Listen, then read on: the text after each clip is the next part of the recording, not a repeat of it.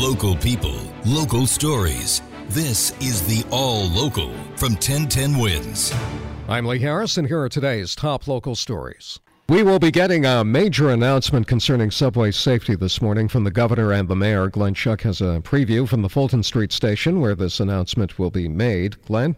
The leaders at this press conference this morning expected to talk about a customer satisfaction survey. They say that is pretty good news. It puts down the perception that subways are dangerous. It comes at a time when transit crime is trending downward. In a State of the City speech yesterday, the mayor insisting those trends will continue. Major crimes were down last quarter for the first time in 6 quarters.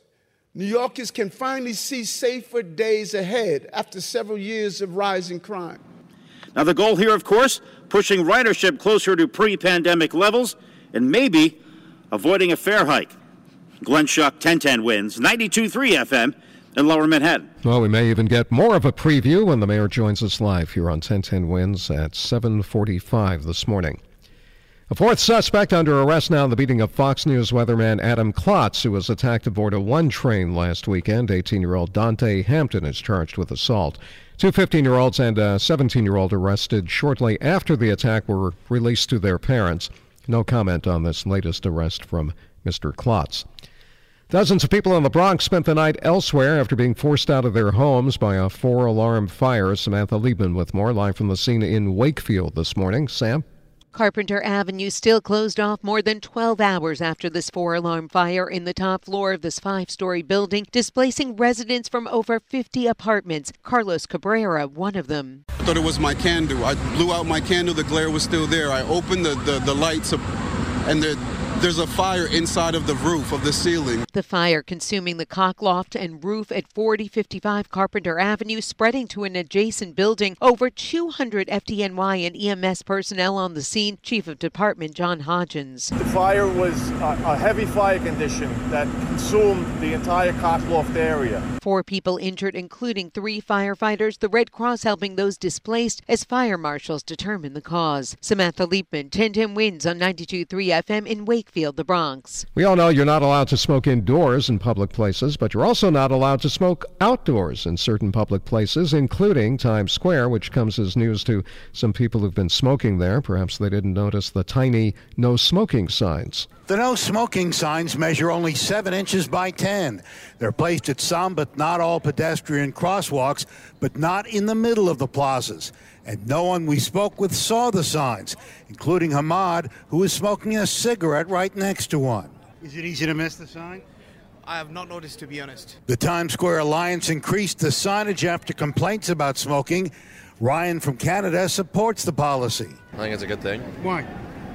So other people don't have to inhale his secondhand smoke. Not so Miguel from Harlem, who was rolling a joint as we spoke. It's not fair because at the end of the day, if you legalize weed, why can't I smoke it anywhere? Roger Stern, 1010 Wins on 92.3 FM in Times Square.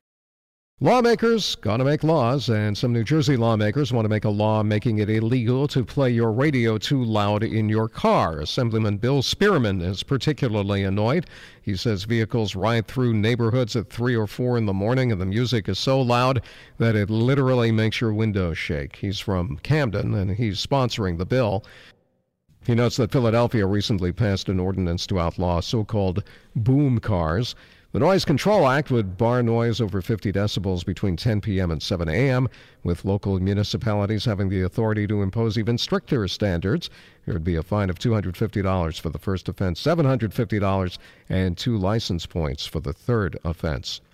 Armed guards are going to be posted outside all schools in South Huntington. That's the result of a unanimous vote by the school board.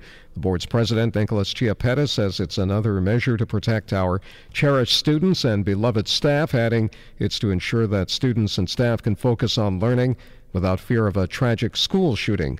The district has also been adding security vestibules at all buildings and increasing the number of security cameras. The Giants didn't get very far in the postseason, but at least they've got this going for them. Their coach is the coach of the year, as Mark Renee is here to tell us this morning. Mark? At least according to the Professional Football Writers Association, becoming the 4th Big Blue coach to be honored after Bill Parcells, Dan Reeves, and Jim Fossil, and the 6th man Everett also have been named the league's top assistant coach, which happened with Buffalo 2 years ago. Meantime, the Jets made some news Thursday, naming Nathaniel Hackett their new offensive coordinator. And while he didn't even last a season as head coach in Denver, Hackett does give Gang Green a possible inside track on quarterback Aaron Rodgers, even if Robert Saleh said that's not necessarily why Hackett was hired. It doesn't matter what the connections are. Everyone's got a connection to everybody in this league. But it can't hurt, right? Mark Renee, 1010 Wins Sports on 92.3 FM. Thanks for listening to the All Local from 1010 Wins. And for the latest news, traffic, and weather, tune to 1010 Wins, visit 1010wins.com, or download the Odyssey app to take us wherever you go.